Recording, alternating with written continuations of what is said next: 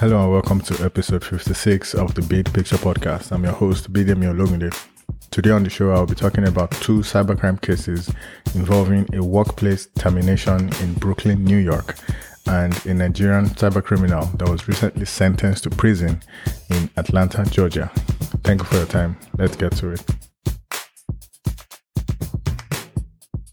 Getting fired or having your contract terminated from a job, especially during this pandemic, can be devastating both emotionally and financially. And some people handle it well. Other people resort to active or passive violence in order to, get back at their employer. So this case I'm about to discuss in this episode is similar to an incident I covered on episode 50, where a female HR employee in Florida deleted tens of thousands of HR records, human resources records, on her employer's network and caused damages worth over $300,000. So on Tuesday, August 31, 35-year-old Juliana Barile pleaded guilty to one count of computer intrusion from unauthorized intrusion into and the destruction of data on the computer system of a New York credit union, following her termination as an employee of the credit union, so basically a bank. The guilty plea was before U.S. District Judge Eric Vitaliano, and when sentenced, Barile faces up to 10 years in prison, including a fine. So according to court filings, Barile was fired from her position as a part-time employee with the credit union back in May 2021. So May 19, 2021 was when she was fired. After she was fired, another employee at the credit union requested that the bank's IT support firm disable Barile's access to the bank's network, but her access was not disabled. So 2 days later, on Friday, May 21, 2021, she remotely accessed the credit union's file server using her username and password, which had not been disabled yet. She accessed this file server for approximately 40 minutes and deleted 20,433 files, about 3,478 directories, all making a total of about 21.3 gigabytes of data from a specific shared drive on that file server. So the P drive, which all the employees refer to as the shared file driver.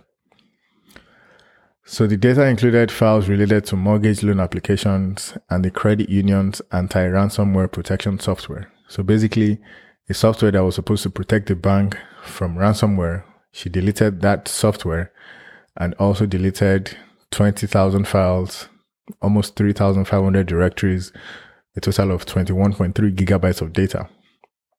And then a week after she was fired, on Wednesday, May 26th, she sent a series of text messages to a friend explaining that, quote, I deleted their shared network document, end quote. And to date, the bank has spent approximately $10,000 to remediate Barile's unauthorized intrusion and destruction of data. So this case highlights the importance of prompt offboarding of terminated employees. So whether an employee was fired or they resigned or whatever the case may be, as soon as that employee is no longer an employee, even before their badge access is revoked, right?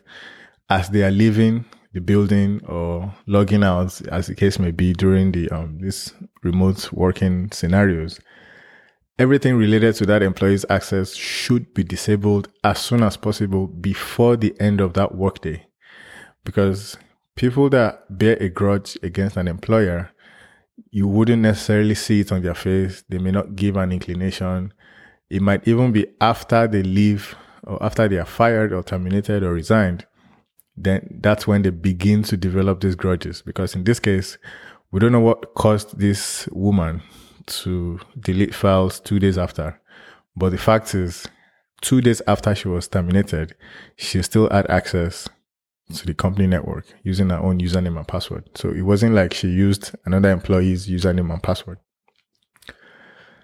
So the case is being handled by the U.S. Attorney's Office in the Eastern District of New York, specifically the Cybercrime Task Force and the National Security and Cybercrime Section. Assistant U.S. Attorneys David Kessler and Meredith Arfa are in charge of the prosecution of this case.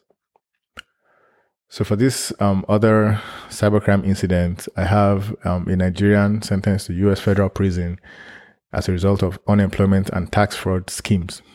So on Thursday, September 2nd, 2021, a 35-year-old Nigerian, Bamidele Muraino, was sentenced to federal prison in Atlanta, Georgia, for hacking into tax preparation firms and then filing fraudulent unemployment benefit claims and tax returns using the stolen personally identifiable information of his victims. Also sentenced alongside him was his co-conspirator, 33-year-old Gabriel Kalembo of Zambia, a convicted fraudster who assisted in laundering the fraudulent funds through the use of money orders. So both of them lived in the Atlanta area, and apparently both of them had been convicted before. Kalembo was convicted back in 2017, and then Bamidele was convicted back in 2019 along the same lines, similar charges basically. So between January 29 of 2018 and April of 2020, Dele hacked into multiple tax preparation and accounting firms located in several states in the US, including an accounting firm in Brunswick, Georgia.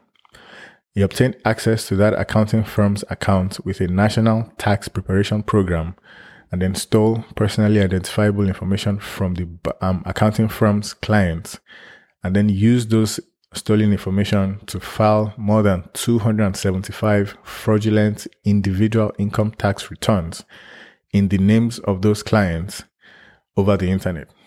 In total, his fraudulent tax returns using stolen identities sought refunds from the IRS exceeding $2.6 million between 2018 and 2020.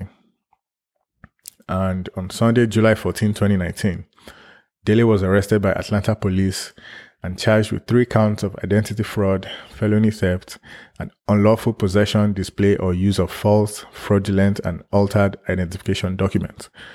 So it's unclear whether this 2019 arrest was in connection with the ongoing tax return fraud between 2018 and 2020. But we know now that he engaged in fraudulent tax returns over a 2-year period. And then in 2019, July 2019, he was arrested for identity fraud, felony theft, and then unlawful possession of false identification documents. And then when COVID began, the pandemic and everything, between May 9 and May 16 of 2020, over a 1-week period in May of last year, he used several stolen identities from residents in the state of Washington to submit false claims for unemployment insurance benefits. His false claims exploited a federal COVID-19 pandemic relief program that was created by the Coronavirus Aid, Relief, and Economic Security Act, also known as the CARES Act, which expanded eligibility for unemployment benefits and provided additional unemployment benefits of $600 per week for qualified individuals. Based on his fraudulent claims alone that he submitted in the names of approximately 50 Washington state residents over that 1-week span in May 2020, the state of Washington issued more than $280,000 in unemployment benefits to one fraudulent individual over a 1-week period. So Dele directed fraudulent funds from his unemployment benefits and tax fraud schemes to be deposited into bank accounts that were set up by his co-conspirators, including Gabriel Kalembo of Zambia, who was convicted back in 2017 of conspiracy to commit wire and bank fraud in the Northern District of Georgia. So Kalembo recruited Zambian nationals to travel to the US on tourist visas to then incorporate fake corporations in Georgia and open business bank accounts in the names of those corporations. After the fraudulent funds were deposited into those business bank accounts, Kalembo then laundered the funds by cashing out money orders purchased with debit cards that were linked to those business bank accounts. So basically, they stole money and then they used money orders and fake business bank accounts to clean the money, basically, and then make it untraceable and so on. So Bamidele Muraino was sentenced by U.S. District Judge William M. Ray II to 5 years and 10 months in prison, to be followed by 3 years of supervised release. the judge also ordered him to pay $561,125.62 in restitution. Gabriel Kalembo was sentenced by the same judge to 4 years and 2 months in prison, to be followed by 2 years of supervised release. The judge also ordered Kalembo to pay $298,008.71 in restitution. So this case was investigated by the U.S. Secret Service, the Department of Labor Office of the Inspector General, the Internal Revenue Service Criminal Investigations Department, also known as IRS-CI, the Department of Homeland Security Investigations, also known as HSI, and the U.S. Postal Inspection Service.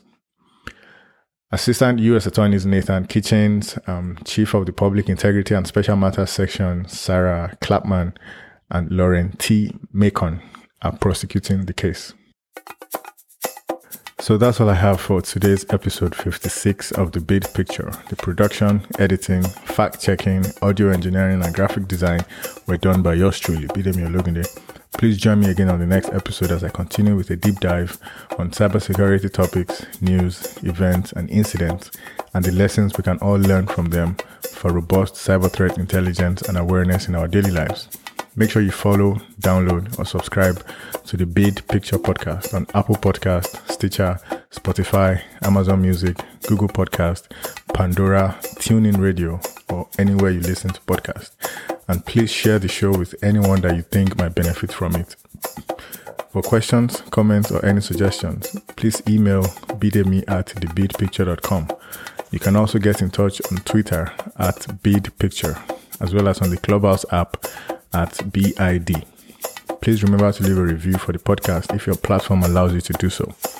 Thank you for your time. See you on the next episode. Bye for now.